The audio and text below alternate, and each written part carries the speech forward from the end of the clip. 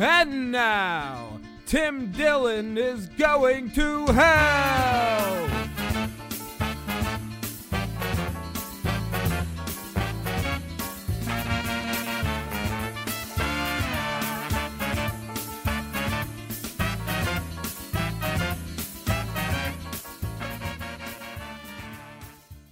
Ladies and gentlemen, welcome to Tim Dillon is Going to Hell. This is Tim Dillon.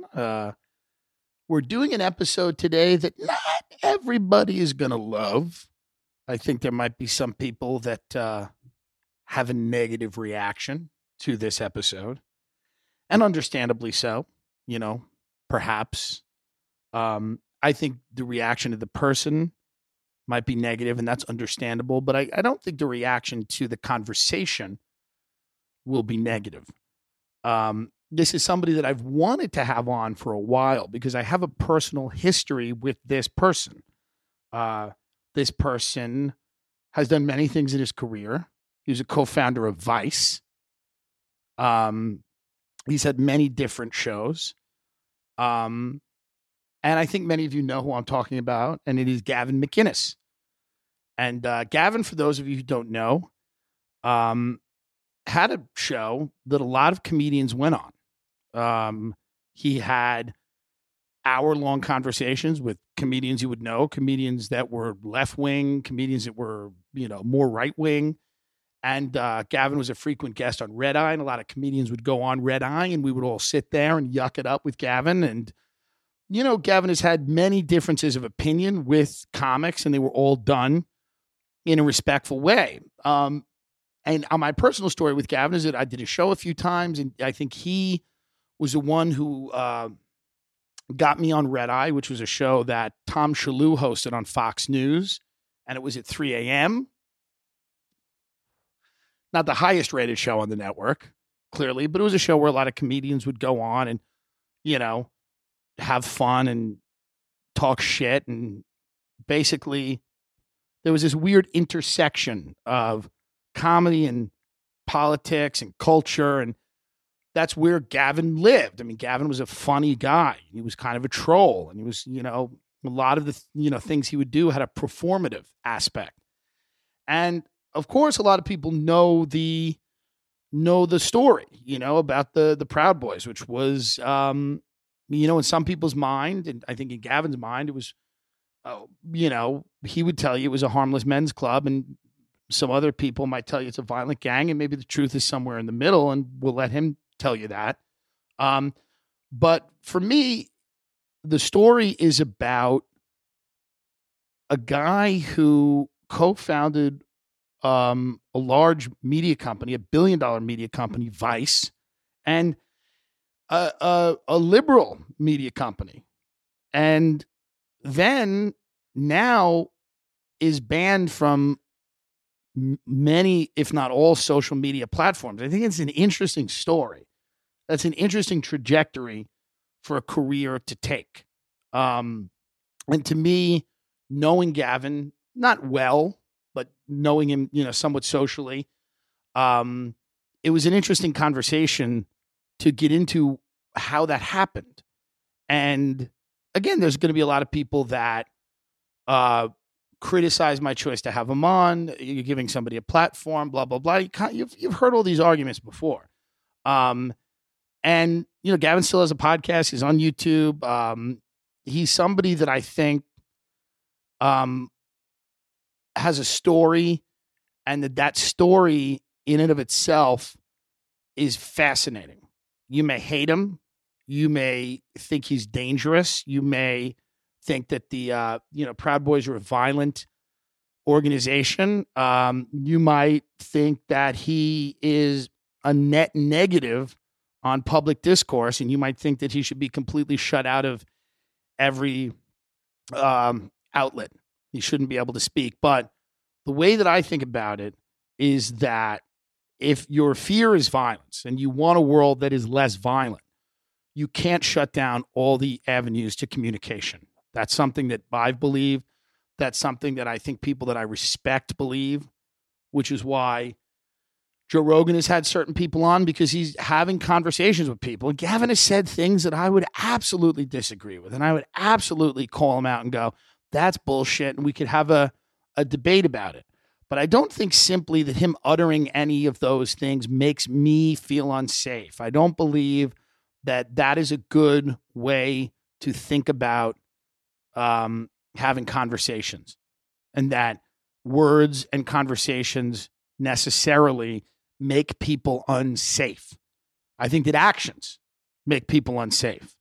And that's why we have laws. We have laws that protect people.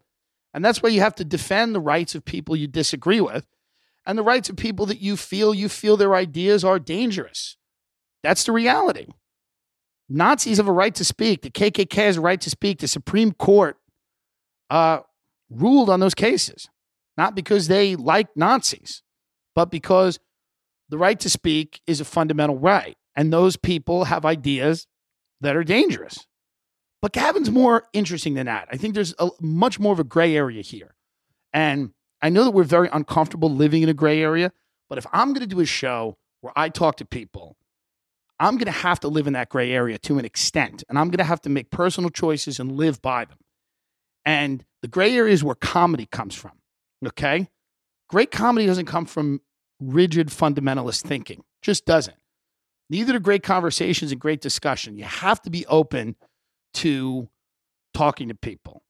And that gray area is, I think, something that needs to be explored. And I don't think we should push people into black and white. We shouldn't put people in boxes. And by the way, this is not to say that I agree with any of the decisions that Gavin has made. And this is not to say that he doesn't regret a lot of those decisions.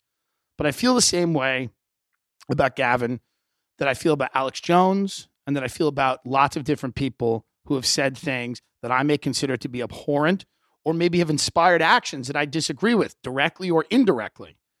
I believe that there's probably a lot more of a gray area than a lot of people are willing to concede or admit. And so it's in the spirit of that, and it's in the spirit of somebody who makes a living. I make my living speaking into a microphone, whether it's on a stage or while doing a podcast. That is how I make my living. I can never cheer for the deplatforming of people, and I can never cheer for the silencing of people. That's not in me.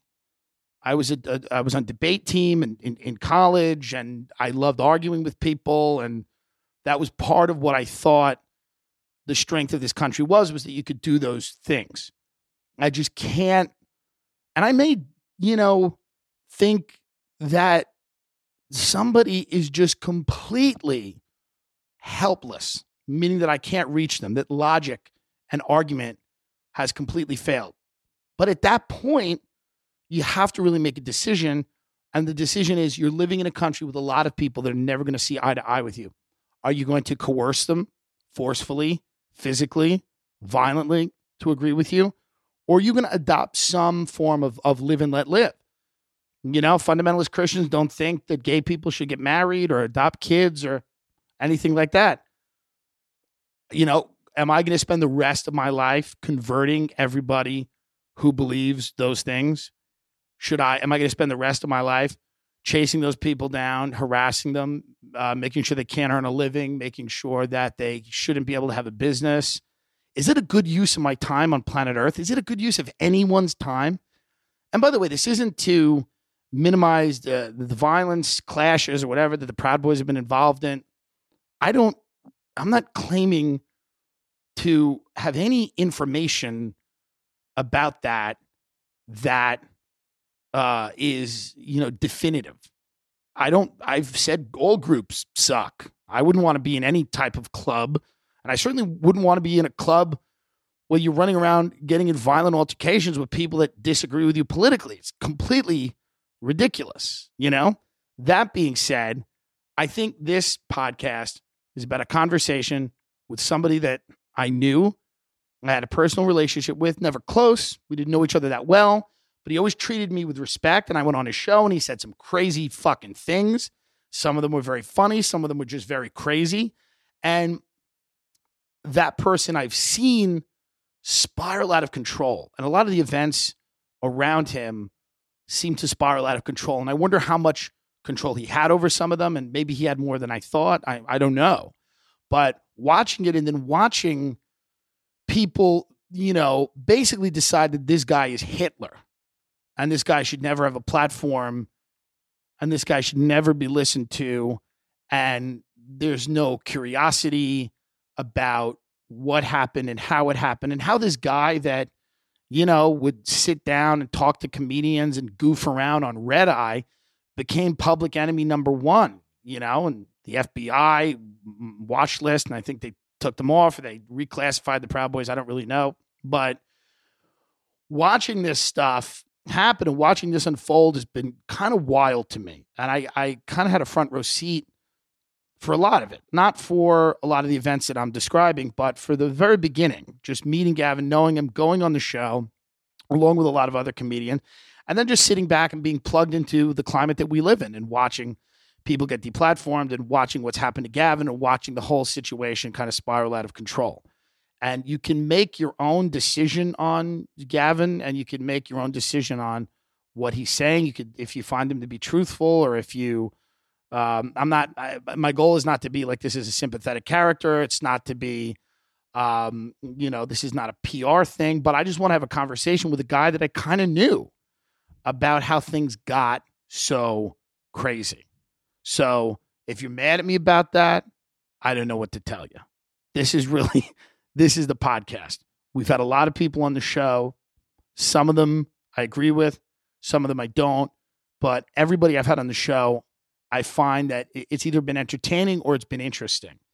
And if you don't live a little bit in those gray areas as a performer or as somebody who communicates, I don't know what you're going to do.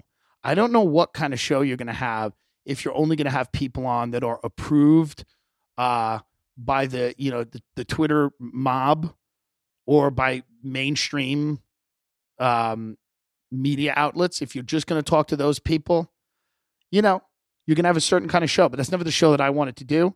And those are the stories that have never really interested me. These are the stories that interest me. And so we're going to have this conversation. No, we're not. I'm not at home. Oh, good. You're at an undisclosed location. Yes. Like Dick Cheney. Studio. Yes.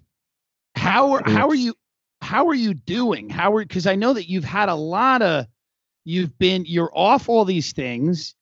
And it's got to be, for a guy like you, who this is your whole career, this is what you did for a living for years, is communicate with people. Is this driving you nuts? I started Vice in 1994. I've been doing this a long time, and I've seen all these ups and downs. And I remember, the PMRC, when it was all about rock and roll and Twisted Sister are going to ruin our kids.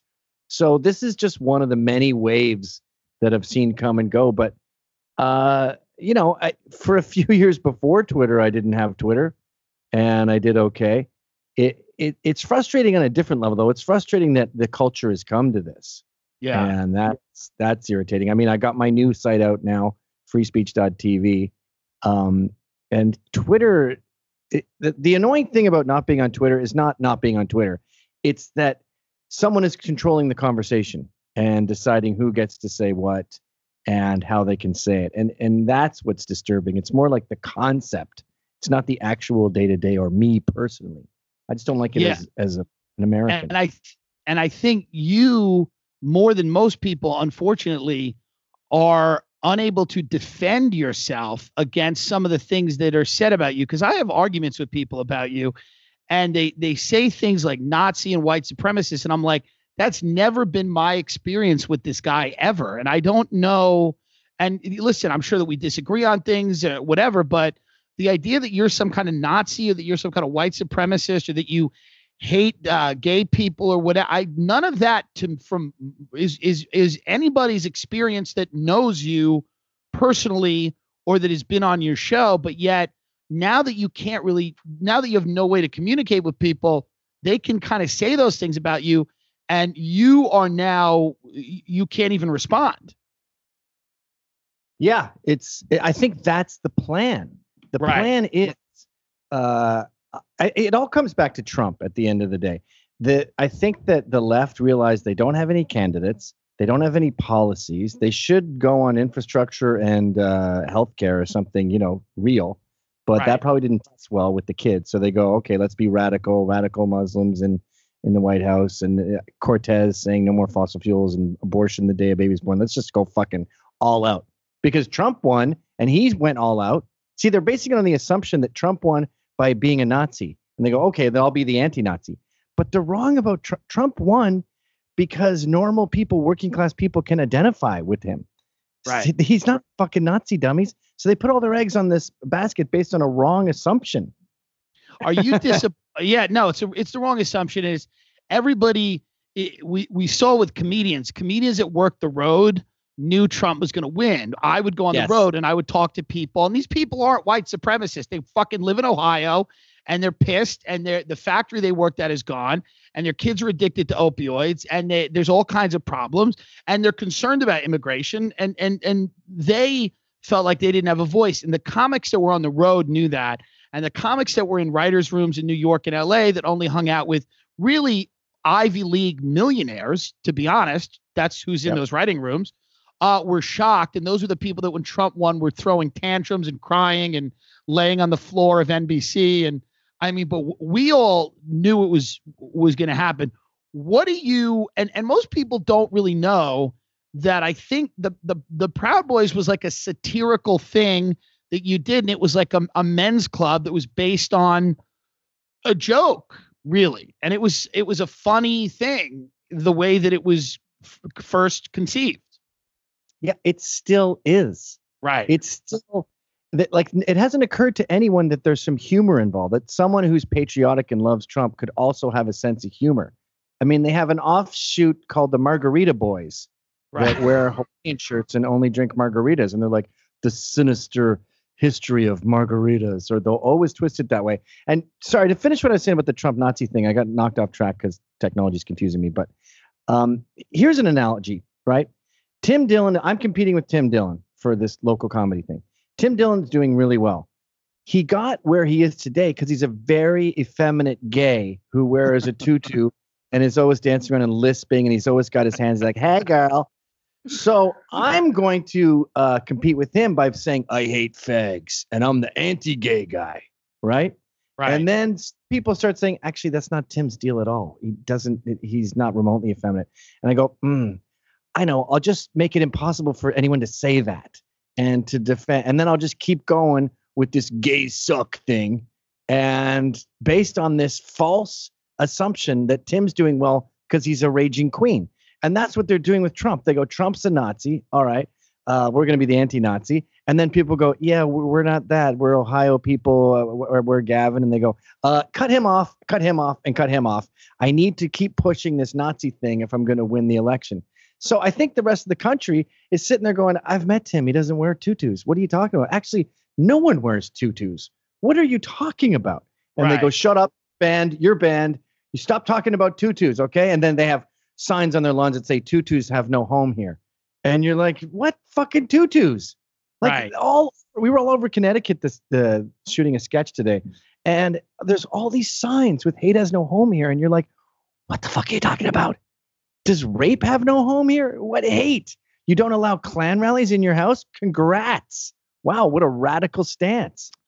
Do you see, though, that like there are, I think, certain parts of the right that are really invested in, and by the way, also on the left, that are really invested in like purely racialized stuff, which is, you see it on the far right and you see it on the far left. Salon and Slate, every article is white men suck. Everything that's ever been done wrong in history comes from the colonial era of white guys. You see it, but you do see that there are some of those guys on the right where it's like all about race. But if you look at a photo of the Proud Boys, they're not white. Like I showed this photo. I was at dinner the other night in Los Angeles. I took a photo and said, these are the Proud Boys that you guys call white supremacists. They're not white. So if I could continue with this analogy, they just go, Tim is hiding his tutu in his pants. It's tucked in there. Like the Daily Beast. Does that analogy annoy you, by the way? No, I love it. I think it's a good analogy. There was the Daily Beast did an article, and it was called Multiracial White Supremacy. And you go, Jesus Christ, you guys just cannot get knocked off these rails. It's like this guy's a pedophile. Really, he's never been near kids. He's married to a woman 10 years older than him. The strange life of pedophiles, where they will date a woman 10 years older and keep it bottled in. And then they go like, well, really, black immigrants like from Africa are doing better than blacks here. Is it really why are Asians doing so well for such a racist country? Or whites are like 7 on the ethnic, as far as ethnic groups, as far as success in America. Whites are number 7. You got Asians and, Jews and everyone way above them, African immigrants, Lebanese, all above them. And then they go, well, it's not that tangent. It's in the air. It's latent. It's invisible. It's a microaggression. And you go, you sound like a weird Puritan from the founding fathers, like the Pilgrims. You sound like a weird, humorless pilgrim that hates blasphemy, because to them it's a religion. And you hit them with all this logic, and they just go, the strange life, or it's complicated, or he's racist. He's married to a black woman. Some slave owners would bang their slaves. And you're like, what you got to go back 150 years to find an example of your crazy theory. But when we're all silenced, we can't explain that. So they just go, yeah, whatever. And by the way, when people say bad shit about me to you, just say, he didn't say that. Because they'll pull up some quote and it'll be from some liberal source like the SPLC or Huffington Post. And these are what your enemies think of you. So of course they're going to take jokes out of context. And of course, they're going to have a biased view. Like if you ask the Red Sox fans about the Yankees, you're going to hear all this horrible shit and go, the Yankees are the worst, shittiest, most evil team in the history of baseball. They don't watch the Yankees play. They just hear the Red Sox version. Yeah, the new thing now that a lot of people do is they say, well, this or that person is anti-trans. Now, anti-trans is like this, it's this description of somebody. And then you go, well, what do you mean by anti-trans? Like, do I believe that there are 400 genders? No, I don't believe that. I believe that biology and gender are linked. That's, and by the way, not only me, that's hundreds of years of science. And also I look at a lot of what's going on when I see like this kid, this Desmond, the amazing kid who's dancing on a bar and men are throwing money at him. I'm like, this seems to be child abuse. I'm a gay guy and I'm deeply uncomfortable with some of what's going on, where I look at this stuff and I go, and I talk to older gay people. Some of them are terrified because they can't say anything because they'll lose their job, or they work in the entertainment business. But there's a lot of people that are uncomfortable. And the whole thing is like the trans thing of like gender not being informed by biology flies in the face of the gay thing immediately. Because if you're a gay guy and you're attracted to a dude, if a woman says I'm a man, it doesn't matter. It's like I said the other night, it's like if I identified as thin, if you want an in shape person, and I say I identify as a guy who does triathletes, but you go, it doesn't matter. There's a biological facts that fly in the face of what you're saying. So one of the things that people will say about you is they go, well, Gavin is anti-trans. And I'm like, well, it's not just a anti or pro thing. It's a deeply complicated issue. I was like, I don't think Gavin cares what private people do in their homes or whatever. But I think, I don't think Gavin's going to be for giving hormones to kids, but neither am I. And neither are a lot of people that I talk to. Because that seems to be, trans seems to be the new thing. It's the new one. That seems to be the new litmus test. Yeah, I don't know. I think they might be abandoning trans. I think they realized they got into bed with mentally ill gays and they went, you guys are not making the greatest allies. You're fucking weird. So they're moving on. Yeah, who's next? Now it's just anyone who's, I think, women and people of color. Like you see shirts that say the future is female, and the left is now saying, if you're a white straight male, don't run for office. We don't need you. You're done. So they've seemed to have focused. Even Martin Luther King, like he didn't focus on identity politics enough, and they're sort of like, nah, fuck him. This is a deal. It's about being a person of color, a woman, or a gay. And trans, I don't think trans panned out for them. But to get back to the trans thing, I wrote an article about 5 years ago called Transphobia is Perfectly Natural. And what I was saying is, you're at Thanksgiving, your dad shows up, he's Caitlyn Jenner, he's dating, Caitlyn Jenner's new girlfriend is like this dude named Sophia who just became trans and used to be like a Ben Shapiro type of kid. and he's about 21. So, and he looks like Jar Jar Binks in drag. So, because of his fucking weird lips. So your dad comes in. He's like, "Hi, everyone. I'm a lady." And he's with this 22-year-old dumbfounded Jar Jar Binks just going, "Hi, I'm a lady too. We're in love." And the idea that your whole family's going to not be crying at the Thanksgiving dinner and just be going, "Hey, what's up, Katie? Hi," and it's just a fucking lie. If your brother shows up with tits at Christmas, you're not going to be like, "Hey, Katie, what's going on?" You're kidding yourself if you're going to do that. And God forbid they should get a vagina. Well, my whole attitude on it is like, listen, if you're an adult and you want to transition, good for you. I don't know the numbers of people that either detransition, because there's supposedly numbers that are pretty striking of people that are like, I don't know any of that. But if you're an adult and you want to do that, if you feel if that makes you happier as a person, good. But to me, the problem is you cannot give children hormones to block puberty, because now we're like, this is fucking insane. And I get in trouble for saying that, and people don't like that I'm saying that. But I really feel that by screwing up a child's development, it's sick. Yeah, Tim, that's easy, though. That's easy. To say that we shouldn't give children hormones and we shouldn't have Desmond the Amazing dancing at a gay bar at 2 a.m. where they're putting money in his pants, and he shouldn't be on a podcast with Michael Ailig, who just did 20 years for dismembering his meth dealer, and Desmond is acting kind of catatonic in front of a painting that says Rohypnol, which is a date rape drug. None of that should be happening, but I think that's pretty simple. It's pretty easy. As far as the adult thing goes, you know what? I bet there's like 17 people in America that would be better off with the sex change. Not the thousands are doing. Here's another thing.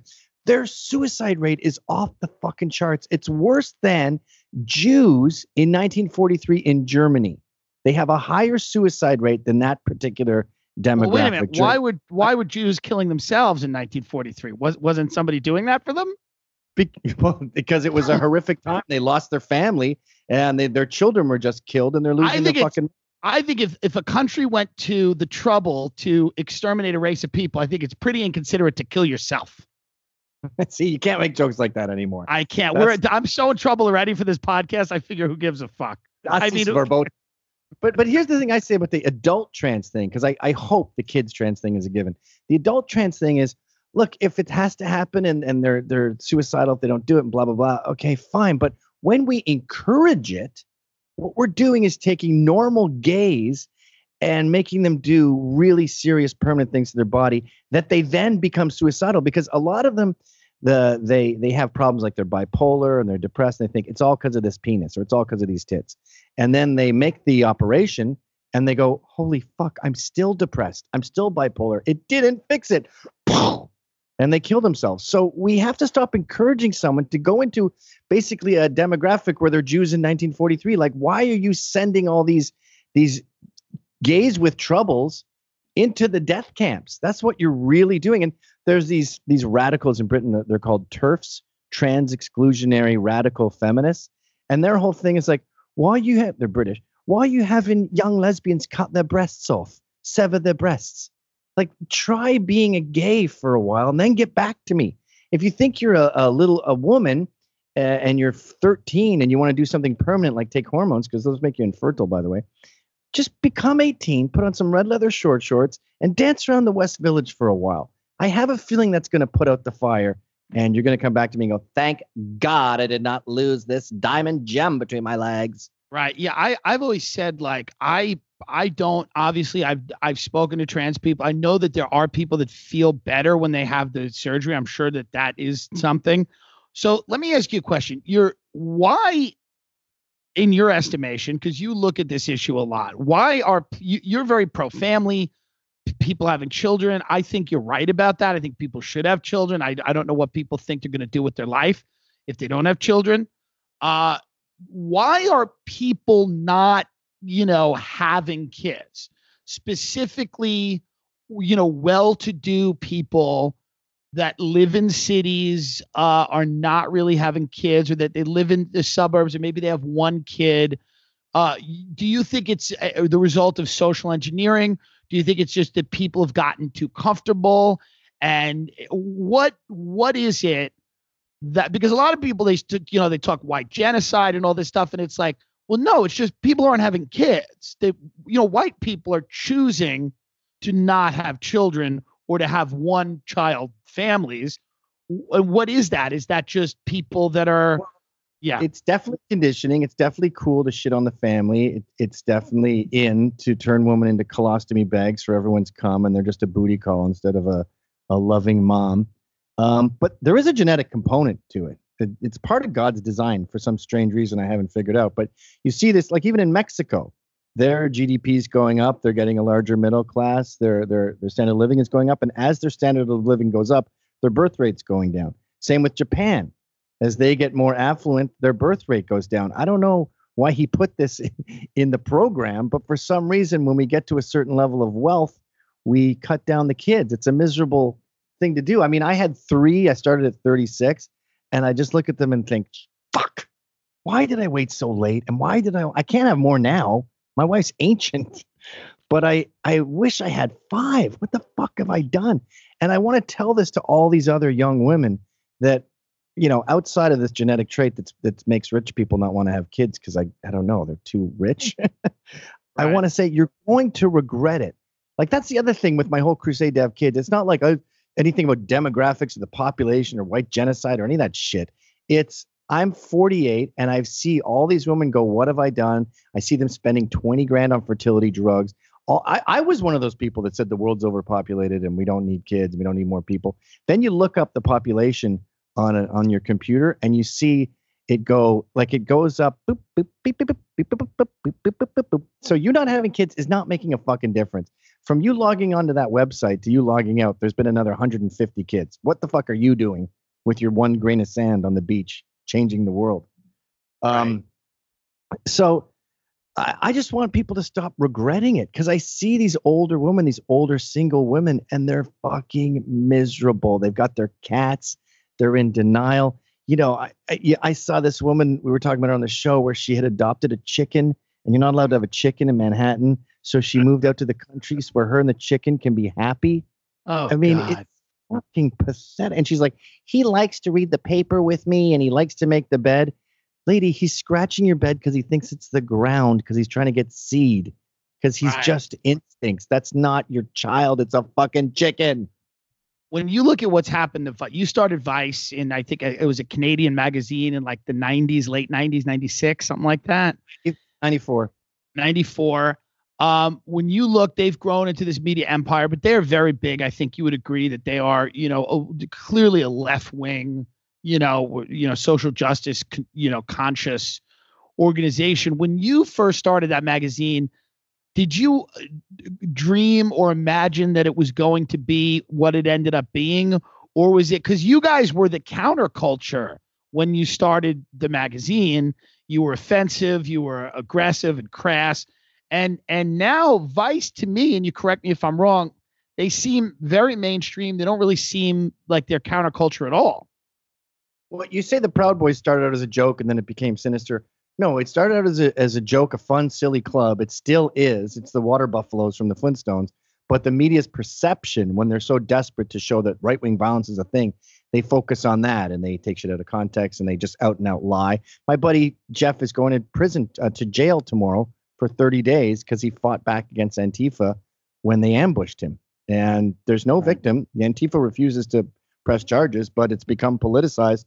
And he's going to spend 30 days in Rikers because of this bullshit propaganda. And his lawyer's saying, look, dude, I've never seen this before. The guy's a cop. The guy's dad's a cop, 35 years in the force. He's never seen it before. And he goes, you pissed off the wrong person. And this trial makes no sense. I don't even want to go to trial because the facts aren't making any impact here. This isn't about that. But Vice is very different, though. So the Proud Boys have stayed the same, but the perception of them changed on October 12th. Same with my life, by the way. Things were very normal up till October 12th, where someone flicked a switch when I did this talk at the Manhattan Republican Club, the same night that guy got in a fight and is now going to prison tomorrow. Sorry, jail. Prison is more than a year. Do you think that person had flipped a switch if you had to guess, do you think that person or group of people had it out for you? Were they waiting? Were they looking for the opportunity to knock you off all of these social media? I think someone high up at the DNC said, look, the midterms are coming up. We're known as unhinged and violent. We have to shake that rep or we're going to lose. And then 2 weeks before I had my talk, they said, put all the eggs in that basket, get a fight going. We need some sort of violent event. And they were picking fights. They were attacking people. They're getting arrested all day. They vandalized the venue before. I mean, there was so much shit going on before. And I've talked to that club a million times. And there's never any problem. But this night it was like banners and flags. And when the police dispersed the group, they ran around the block and then jumped these Proud Boys who were on their way to the train to go home. Do you think like Antifa is taking orders from the DNC? Yes, that's been well documented. Okay. The Antifa are the paramilitary wing of the DNC. They're shock troops. And it's funny because the DNC couldn't give less of a shit about them. Like they'll hire them a good lawyer occasionally, but at Mike Cernovich's A Night for Freedom, Antifa showed up and got it in their heads that there was Nazis everywhere.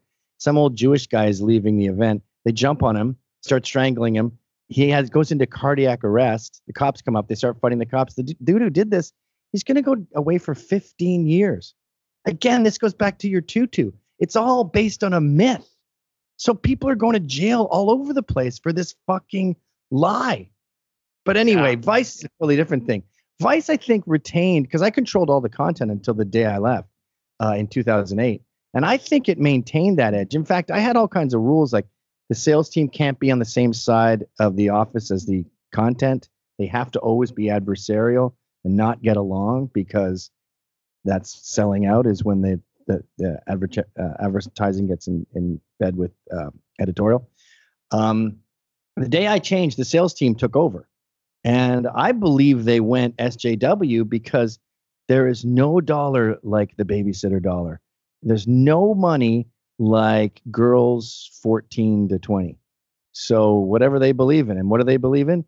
Total and utter horseshit about fucking gender, cum milkshakes, and why some pedophiles are not bad people and you shouldn't judge them, and why all guys are jerks. I mean, all this white male stuff is really just like, guys are jerks, you guys. It's like catty 16-year-olds.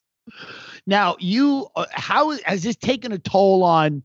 I know that you probably do a lot to just keep, to normalize everything that's going on. But like, is this taking a toll on your wife? And I mean, like this whole idea that hate is no home, and people are putting these signs on your lawn. Is your wife ever like, what the fuck did we sign up for? Did she ever wish that you're? Yeah, it was really bad for a while, but I've always been trying to red pill her. She's voted for Hillary. She's pro-choice. Tons of frustrating stuff. And this is amazing. This is when people talk about you, and they talk about you like you're married to a woman who's not white, who's a Native American, and she voted for Hillary, and she's pro-choice. Yeah, and I argued with her so much during the election. I was like, look, the country's going in a direction, and we're choosing two different directions. If we were all going to move somewhere, we'd all have to agree to move to the same place. Are we all going to move to Colorado? Okay, I can't move to Colorado, and then you're over in Detroit, which is where you're headed, by the way, with this terrible decision.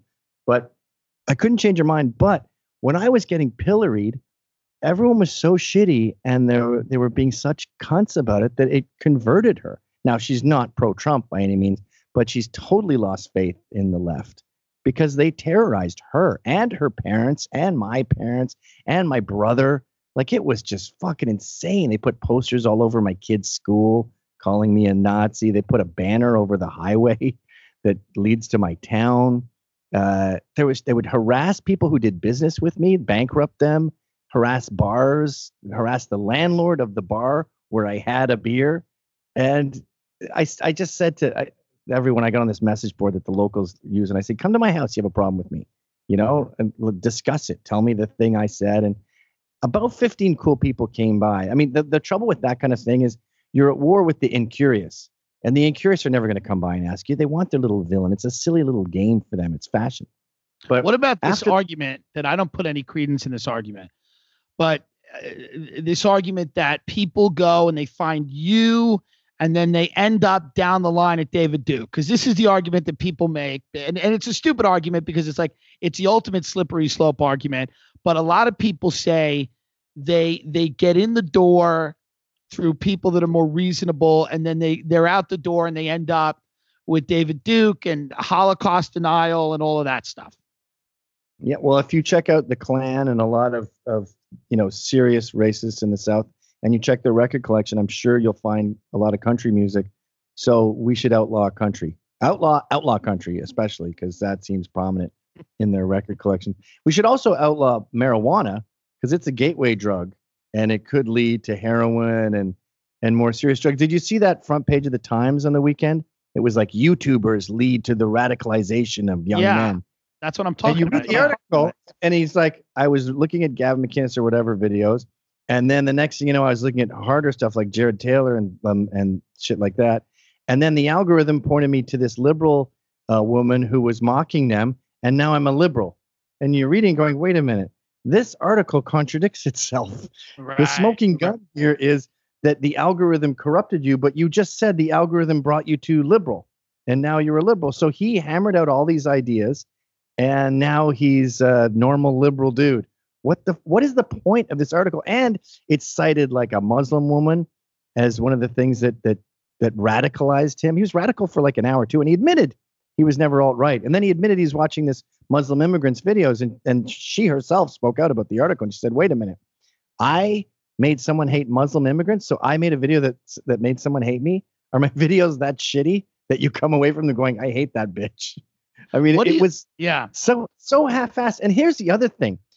So that A, that isn't true, but B, say it was true. What's the solution to that? You hide ideas? Ooh, these ideas are dangerous. Ideas are never dangerous. If you want to present a long argument to me on why babies are sexy, go fucking nuts. And I will point out that you're insane. I can give you a million reasons why babies are not sexual, but it's not a dangerous idea. It's a disgusting notion, obviously. And if the act is ever carried out, that person should be executed. But this idea that there's these dangerous ideas and dangerous words, that's Victorian England. That's the new Puritans. That's the Pilgrims I'm talking about, where they say, don't go over there. Don't go into that lair. It's the danger lair. And all you end up doing, too, is making us more salacious and interesting.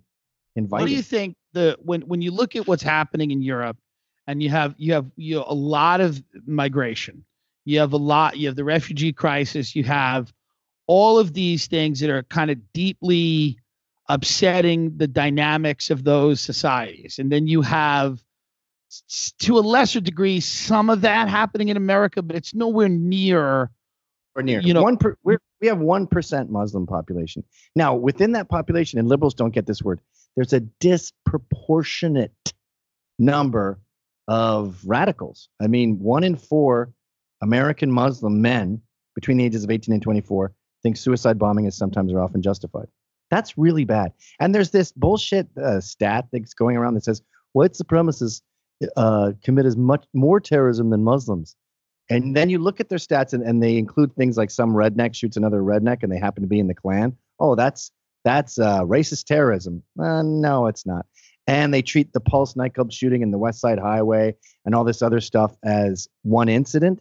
But even by their crazy stats, just like the New York Times article, you pile them up, and it's like 10 versus 9. You go, wait a minute. You said that Punch a Nazi and Trump's a Nazi and half the country are Nazis. So we got 50% of the population responsible for the same amount of terror as 1.1%. So even by your crazy standards, these people seem to not be blending in as well as, say, Sikhs and Urdus and Mexicans and Armenians and Turks and all these other cultures, Lebanese, that just seem to figure it out after a generation. I think Muslims tend to get more radical as they show up. Like the Tsarnaev brothers grew up pretty normal.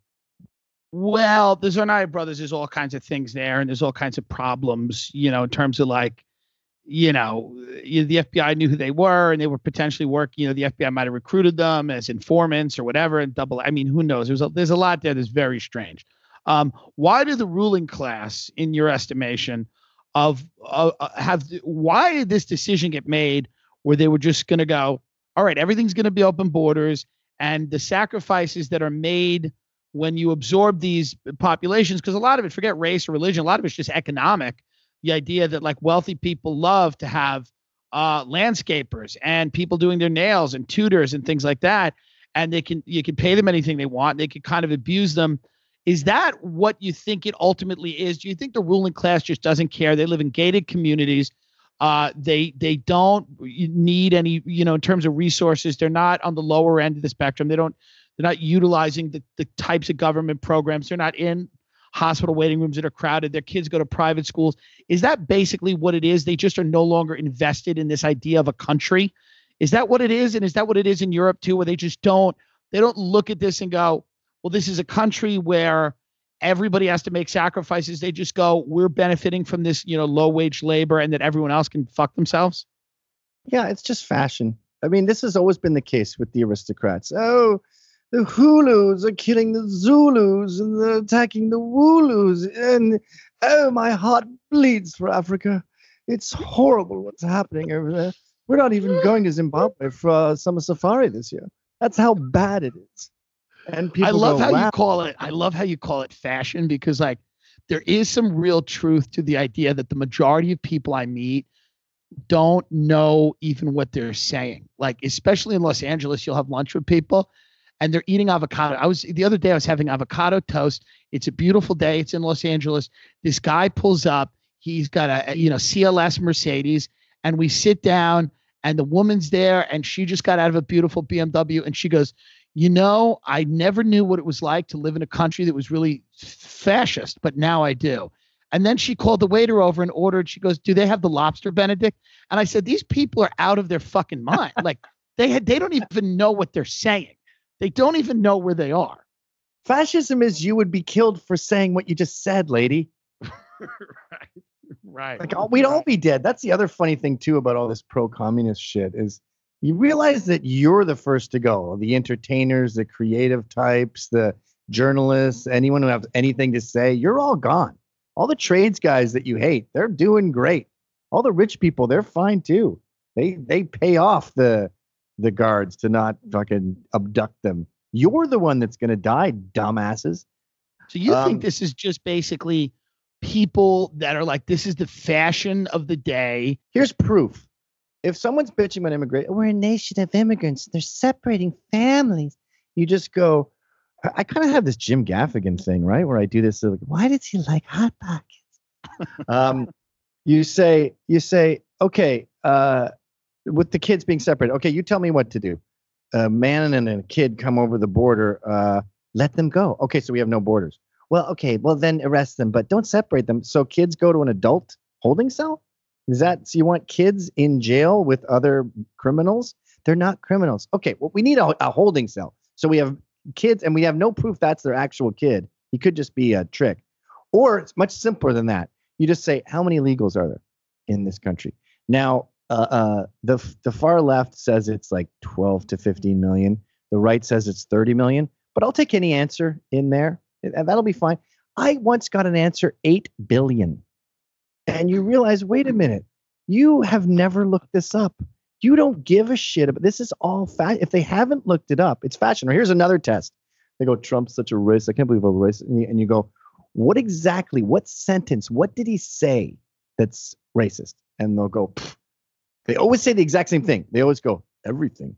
And you go, okay, well, then it'll be easy to choose one. Just give me one. Oh, I mean, where do I even start? Basically everything. Okay, so I'll happily take one. Oh, I don't know, everything. I mean, basically everything he says. And you look, fuck you. You're wasting my time, you poser. You don't think any of this is fucking true. He said things like the Mexican rapist and stuff like that. I mean, slow down. Why are you gay? He said they're not sending their best, and he talked about a disproportionate number of rapists that are coming over the border illegally. The coyotes who take these women over, about 80% of them are raped during this. Rape is part of the culture there. It's a rape culture. It's literally a rape culture, this border crossing thing. So if you were to take a sample of the illegals who cross the border illegally or a sample of Mexicans, you're going to find way more rapists in the first sample of the guys who cross. So crossing They the border. They are sending their rapists. They are sending criminals. That has been a tactic of Mexico. A way I don't think that rape is a part of Mexican culture. It might be a part of the culture of human trafficking and people crossing the border and people preying on desperate people, But I don't know that it's a part of it. And a disproportionate number of criminals, including rapists, are also coming over. Like, don't you think if Canadians were getting raped as they cross the border, there'd be more indignation if it wasn't a normal thing? It is a normal thing, not in Mexico, but in that particular graphic that's crossing over. And the Mexican authorities have been very vocal about the fact that they want their bad guys to go up there. It's a free prison. I don't have them in my society. You deal with my garbage. Right. Well, I am pro Canadians getting raped as they come into the country. I think they should have to before they get here, just to chill them out. But are you disappointed with Trump at all? I mean, there's a lot of people on the right, Ann Coulter famously, who's like, he's done nothing. He's employed his kids. The whole thing has basically become kind of a weird, kleptocracy in a way. He's making money and they're doing business deals, but nobody seems that confident. That the wall's not being built. Like, do you look at this and go, he's a fraud, he's a huckster, we all got sold a bill of goods? Or do you look at it and go, there's other extenuating circumstances for why he hasn't gotten any of this done? Where do you fall? Are you one of these guys who's like, well, I'm going to endorse Andrew Yang now? Or how do you feel? I still have faith, but Ann is right about just about everything that comes out of her mouth. I still have faith in the wall. She's given up on the wall. She hates Jared Kushner. I couldn't agree more. That's something the left doesn't understand. My kids get Mad Magazine and they're very left wing. And there's all this anti-Ivanka, anti-Jared stuff in it. And they think it makes Trump people get mad. We fucking hate Ivanka. Why is your daughter in the White House? We didn't vote for Hillary because we said it's just a good president's wife. Who's next? His cousin? And then the daughter of the guy we elected because we hate monarchies starts pulling in his fucking son-in-law and his stupid bitch daughter. What the fuck is she doing there? At least the boys, he keeps them, they can talk to the media and stuff, but he doesn't get them inexorably involved in the government. That's not what we voted for. So on the downside, I would say I'm disappointed in the wall. I don't like the children getting involved. On the upside, the economy is on fucking fire. It's never been better. Black unemployment hasn't been this perfect since slavery. Do you think Trump ever? Well, you know what it is? I would laugh more. It's when we laugh at the same time, the sound disintegrates. But I've been laughing at a lot of what you said. A lot of people. You don't laugh at that. No, I'm laughing at everything you say, but it's because we're forced to fucking communicate. I feel like it's pirate radio. Like we're talking through fucking weird plastic cups and that are attached through, I mean, it's great. How does this deplatforming thing end? Does it end where everybody just goes and sets up what you set up, which is free speech TV? We're talking a little bit about this before you came on the show. And I know Milo is with you too. Milo. Is it Milo or Milo? Number one. It's Milo. Okay. Milo. So Milo's on there with you. And is this the future for everybody? Do you think YouTube and Twitter and these things, Facebook, all whatever, is the future this week? Because I talked to somebody and I said, the future is just going to be people arguing and fighting for forever. And somebody said to me, no, all of these tech companies are trying to eliminate all that. The future is just going to be serene in a corporate sense, in the way that it's just basically you walk into a room and it's quiet and you can say things that are approved and they're shoving ads for products down your throat. But do you think you can save any of these tech companies, or is this just over and everybody's going to have to just get their own situation? Well, that's a great question. And neither of those outcomes are really good. I mean, I can afford to I have a big enough following that I can charge people and then make enough money that I can have a studio and invite guests and go do other stuff. That's what, a fraction of 1% of the population. What do the other people do? They can't charge $10 a month for someone to go hear them and to go have discussions with other people. So I don't think the everyone has a website is such a great solution, because not everyone can do that. And say you're some guy that nobody knows, then you've got like BobbyDoherty.com and you're just posting there and no one's seeing it. Whereas with Twitter, you could comment on someone's thing and people would get to know you, and it was much more democratic that way. And then the other solution where, okay, you can go on Twitter if you talk like you're in a corporate setting. That's not America. That's Soviet Russia. That's North Korea. That's China. You know how America was born?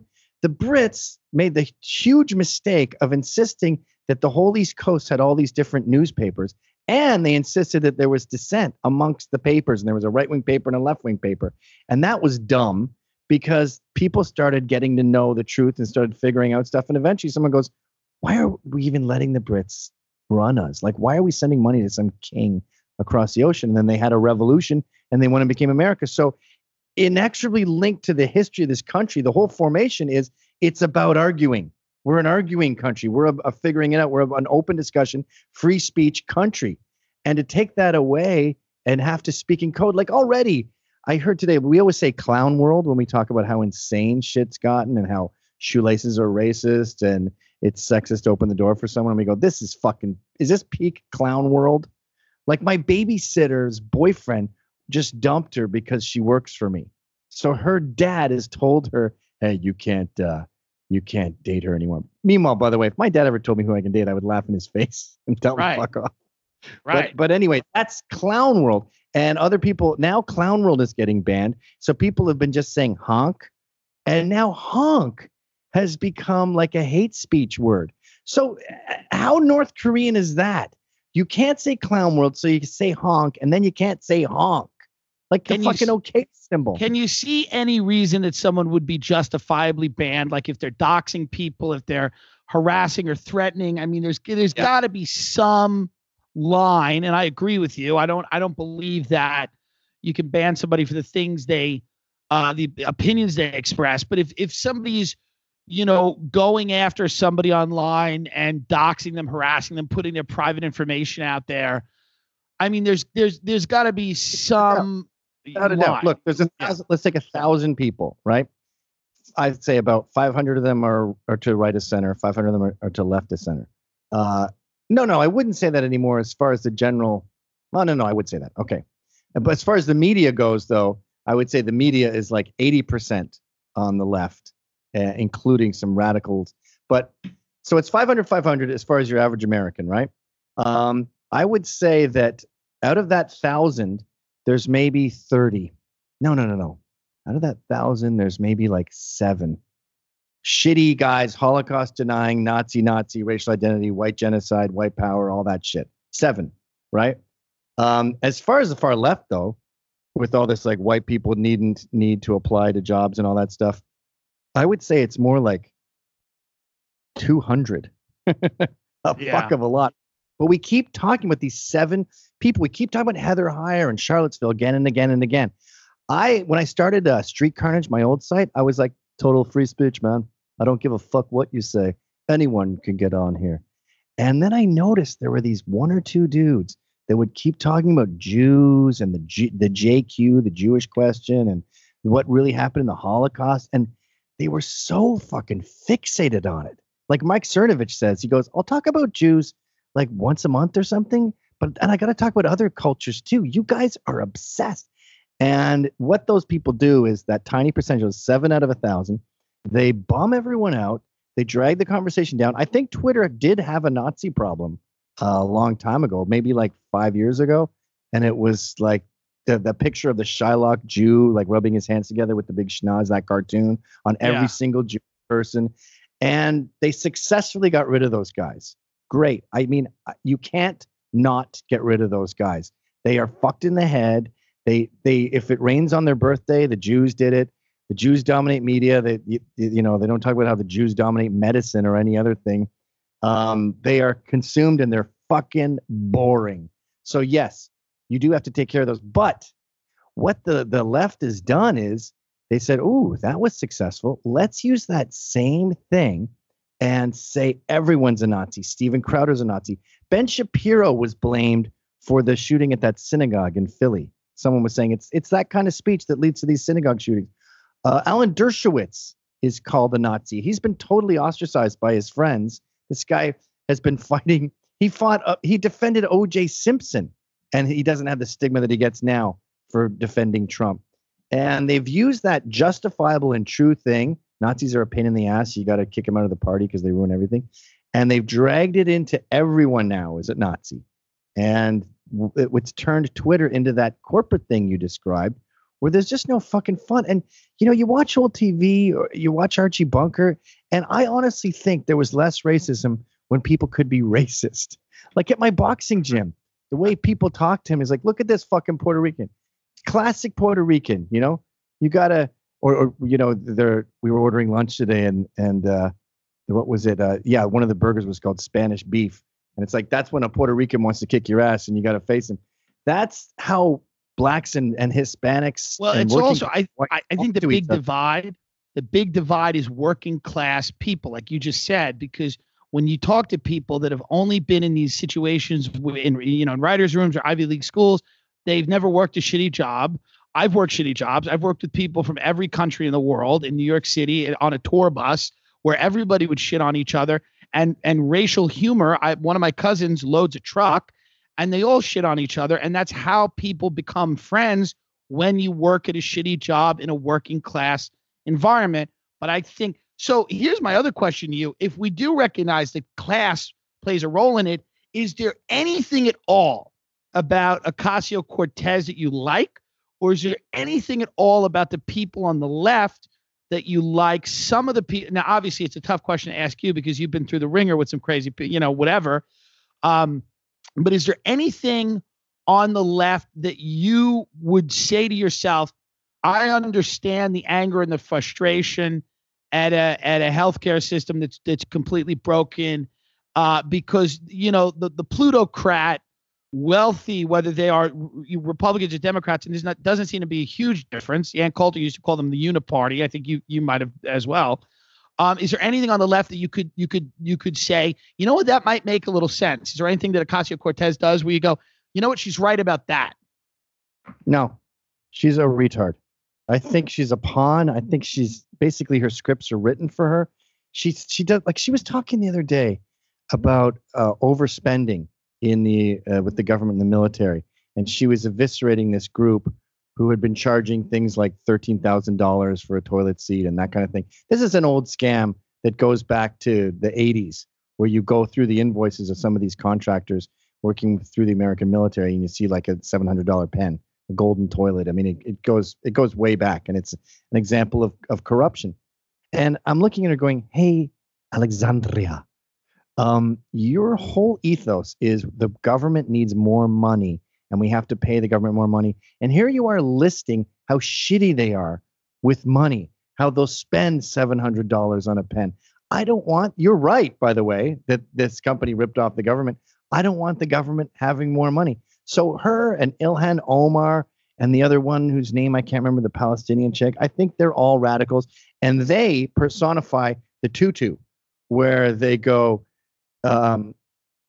Trump was a Nazi, so we're going to be the anti-Nazis. Trump isn't a Nazi, so these three don't make any sense. But what's her name? Rashida Tlaib. We're going to impeach that motherfucker. So I don't see any redeeming qualities with them. I think they're really bad actually, they're good for Republicans because they're going to get Trump reelected with all the stupid shit they say. But the left in general, that's a totally different story. I mean, Cornel West is erudite. He's a sophisticated thinker. He's a true genius. And I noticed this with a lot of older liberals, like the Berkeley 1960s guys who were carrying the free speech banners, the classical liberals, as they're called, and the ones that speak to the right, like Jordan Peterson and Sargon of Akkad and Dave Rubin. But even on the normal liberal spectrum, like Bill Maher, at least Bill Maher has the courage to call out his side. And so many people are about like sports with this, where they won't criticize their side. Bill Maher will say political correctness is killing us. And I think, though, there's a lot of normal liberals out there that we're not hearing of that go, hey, Cortez, could you shut up about the no fossil fuels and how the earth is going to be over in 15 years? You're making us look like imbeciles, hysterical imbeciles. But Noam Chomsky, Mark Lamont Hill, I mean, I get along with a lot of people on the left. And that's kind of what I'm doing with this show. I'm saying, all you hear about us is that we're Nazis and white supremacists. All we hear about you is that you're retarded children. let's sit each other in a room. And what I find is people actually disagree on very few things once they all have the facts. Like I was arguing with Sarah Silverman the other day, and she's like, there's a real war on women right now, and you criticize feminism. And I go, and she talked about the rapist law where in Alabama, where a rapist will have parental rights after she's forced to have the child. And I'm like, Sarah, you don't talk to people on this side. We hate that rapist law. We think that's fucking mental. That's very esoteric. And as far as abortion being anti-women, almost 50% of women in this country are pro-life. So it's not a woman-man thing. It's an ethical question about when the thing is alive. Women aren't allowed to shoot people in the head, and that's not taking away their choice. And I think the problem with her and a lot of liberals, and she's a great person, by the way, with a good heart, and so are a lot of these annoying people. Like I used to be friends with Samantha Bee. You should see her with her kids. She's the best mother ever. Super funny too. Like I'm going to call the cops. There's too many monkeys jumping on the bed. Quality people. David Cross, when we used to hang out all the time, when he was making tons of money at the time, and he'd go on vacation and then make sure the money he spent on vacation, he also donated to Wounded Warrior Project. So the idea that all these liberals are stupid assholes is something I want to get over. And the idea that all right wingers are Nazis is something that I want to disprove too. I don't even believe in views. I remember I was at Fox News once, and this black dude comes up to me. He's like, "Yo, man, I don't." An editor there, and he's like, "I don't really agree with any of the shit you say, but I respect the fact that you have the balls to say it." And I'm like, "Dude, what? I don't have views. Give me a bunch of data, and I'll come up with a general hypothesis based on this data. You show me a flaw with my data, or you have different data, I'm changing my mind. Like if cops really were assassinating black people, let's go fucking hunt some cops. This is horrible." But then you look into it and you go, "No, that's not really a trend. You're lying. And you're actually getting cops killed by lying that they're hunting down people. So way to go with that one." But I think we're all on the same page. We'll never agree on music. We'll never agree on food. Those are all taste. But as far as political policy, it's just a matter of getting all the facts and talking to enough people, getting to know enough people. So the final question here, because this will wrap it up, and then I want you to tell people about what you're doing, where your new show, what your new show is. And what you're trying to do with it. But the final question is like, what do you see the future being? Do you think do we stay at each other's throats in the way that we've been? Or is this going to abate? Because the way I hate my business used to be about having fun, and it used to be about making people laugh. And that's why I got into it. I'm not really a political person.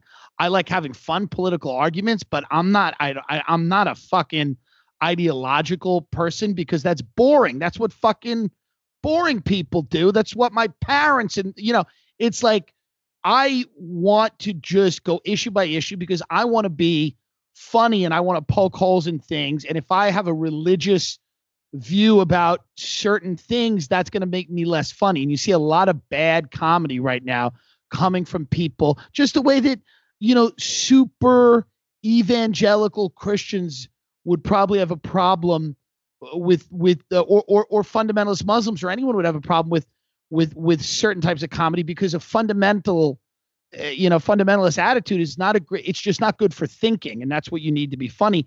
So does this ever abate? Or because this is just, there's so many fucking people now. And I've always said politics is like, it's become a refuge for uninteresting people. And no matter what people can say about you, you're an interesting guy, but there's a lot of people out there where you can tell that these Twitter fights they get in, this is their entire life. They have nothing else going on. They have nothing else to offer. So does this ever abate, or does this just continue forever and ever and ever? Well, it's going to keep getting worse. And I'm just a natural fighter. I think it's the Scots that, they got terrorized by the English for 700 years, and it just bred a bunch of people that like to brawl. The ones that don't like problems are dead. And so I'm going to keep fighting this. I'm going to keep trying to bring people together. Charles Murray predicted all this shit in his book, Coming Apart. He said, we're getting more like Britain, where there's like the elites and the working class, and nary the two shall meet. And then you start building up rumors and myths and lies about either group. And then they get even farther apart. And then they're just in these bubbles where that side is fucking nuts. I hate these. It's the Yankees and the Red Sox. But when they start going after comedy, it goes from just wrecking the party, because that's what political correctness has done so far. It wrecked movies where all these girls have to be kick ass and beat up everyone, and it's just boring to watch. And Star Wars is all about 700 different types of heroes, so no one's feelings are hurt. And then it ruined music, where all these bands are getting kicked off labels. Like in Austin alone, I know of 3 bands that have had their careers decimated for saying something considered to be unacceptable. But when they start attacking comedians, that's when it's getting dangerous. Or pundits like me. We are the valve releases on the pressure cooker. Psst, it's like cops. If a cop has to pick up a body part, like say someone jumps in front of a subway, the cop has to put all those parts in a bag. And sometimes he'll pick up a human head and be like, hey, this really does feel like a bowling ball. He's now sane, right? He let that release. They can laugh or they'll cry. They're really coming down on the NYPD now, and they're castigating people who make inappropriate comments. And cop suicide is going up because there's not those release valves. But when they get rid of the comedians and they get rid of the weirdos, the Laura Loomers, the Gavin McInneses, the Milos, then the pressure keeps building and building, and you end up with a lot more animosity and stress and tension, and you end up with a sort of a monolithic Soviet Russia where people aren't happy. Like, I was thinking about this the other day. Can I say the N word on your show? I mean, at this point, absolutely. Okay. So Zach Gavin's about to say the N word, everybody. I just want to let everyone know. I want to prepare them. Trigger warning. If you get triggered, if you've never heard a rap song, if this is the first time you've heard it, go for it. Leave the room.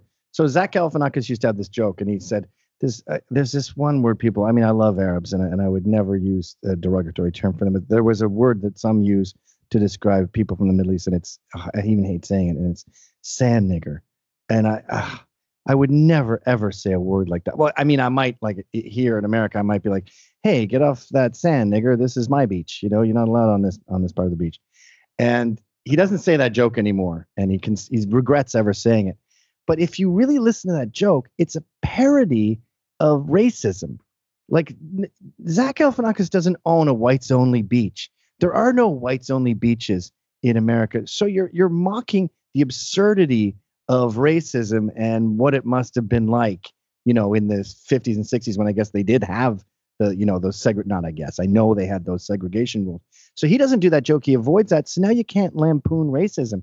So the irony of all this censorship and political correctness is in the urge to save people from evil and bigotry and racism, you're actually preventing it from being lampooned. And that gives it more authority and strength. So I think these groups and all this crusading is actually creating more hate and more racism. And back when we could all joke around, they didn't have power. I've talked to people who were molested, and they told me there's a common thread with their stories. And they say, once I started laughing at him, it stopped because he lost all his authority. And I remember one night I was 10 or whatever, and I pointed at him, I just started laughing, and then he was mortified and left the room, and he never touched me again. We need to be able to laugh at evil, or it will fester and promulgate. Is that a word, promulgate? I don't know, but I will tell the N word is a word. I know that, but I don't know. I think promulgate is a word too. They're both words.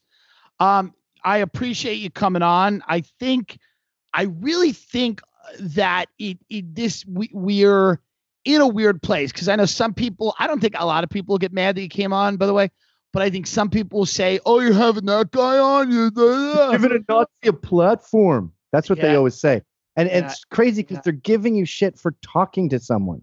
Yeah. And it's just like, I just don't think that way of thinking just goes to such a fucking, not only a bad place, but an uninteresting place. It goes to a boring place. And to me, as a comedian, as somebody who talks, like, who the fuck wants to be boring, and who the fuck? So I appreciate you coming on. I will come on your show whenever you want. I will absolutely do that. And what is your new venture? What is the new site?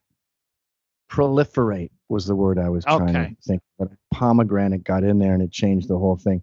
The new site is freespeech.tv, and it's like pros and cons, progressives and conservatives coming together, seeing what they agree on first, and then they can argue later and see what they disagree on.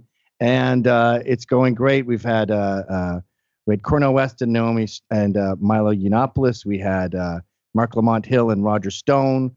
We're going to have Ann Coulter, Cynthia Nixon, Michelle Malkin. I forget who she's paired up with, but it's a liberal doctor guy. Noam Chomsky, I think we're gonna get. Candace Owens, always a liberal and a conservative, always civil, always quiet. It's always in a bar, and the theme is like a speakeasy because free speech is prohibited. It's prohibition. So we sneak in there, and you say your secret code, and you can go on there and listen. And the cops show up, and we have to run out the back. But then I also do other stuff on it just to, in between all those sit-down interviews where I do a daily sort of a news thing where I talk about what happened that day and make fun of movies and videos. And I also go through all my old records and talk about various bands. And then we do sketches. And I fought this dude, Copper Cab, who is a giant beast, but punched like a baby girl. Huge variety. So freespeech.tv, if you guys want to check that out. Your podcast is called Get Off My Lawn, and it's on Apple Podcasts for at least another 15 to 20 minutes. And then you're on YouTube. And listen, man, people got to start talking and people got to fucking relax. Well, when you and I get together, it's constant laughs. And you listen to this particular episode and you'd think we both worked for the Senate or something. No, know what let's all be serious. And it's not. You and I, when we talk normally, we don't talk about fucking global warming or censorship. We're like making fun of people's pants, and they've stripped that away from us. No, but here's the thing: when we do your show, or when I come out to see you, it'll be totally different. The tech was an issue here because if we laugh at the same time or talk at the same time, this whole thing disintegrates. But I think this was a good episode too, because there's a lot of people out there who don't know who you are, or that have heard these crazy things, and you come on here and you make arguments. Now they could agree with them or disagree with them, but you're like, and I'm going to get fucked for saying this, but you're like, you're a rational, reasonable guy. And I don't know. I mean, I don't know what else. People could disagree. People could go, no, I disagree with them on trans people. I disagree with them on that. But the idea that you're like carrying a torch, making people unsafe is not the case. And I think it's that type of stuff that people will listen to this episode and they will hear. But I agree with you. I think hopefully the next thing we do, better tech, funnier. Yes.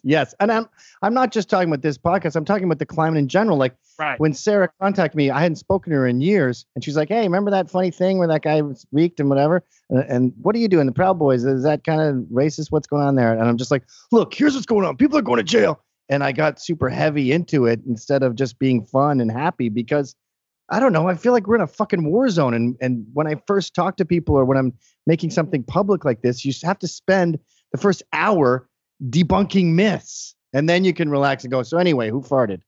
Right. Well, the myths are debunked. I mean, that's, we've done it. Is Sarah going to do the show? Hopefully she'll do the show that you're doing. Yeah. It's a possibility. With someone like that, you don't want to ask because you know that 100% of the time when she talks to someone, they go, can you come on my podcast?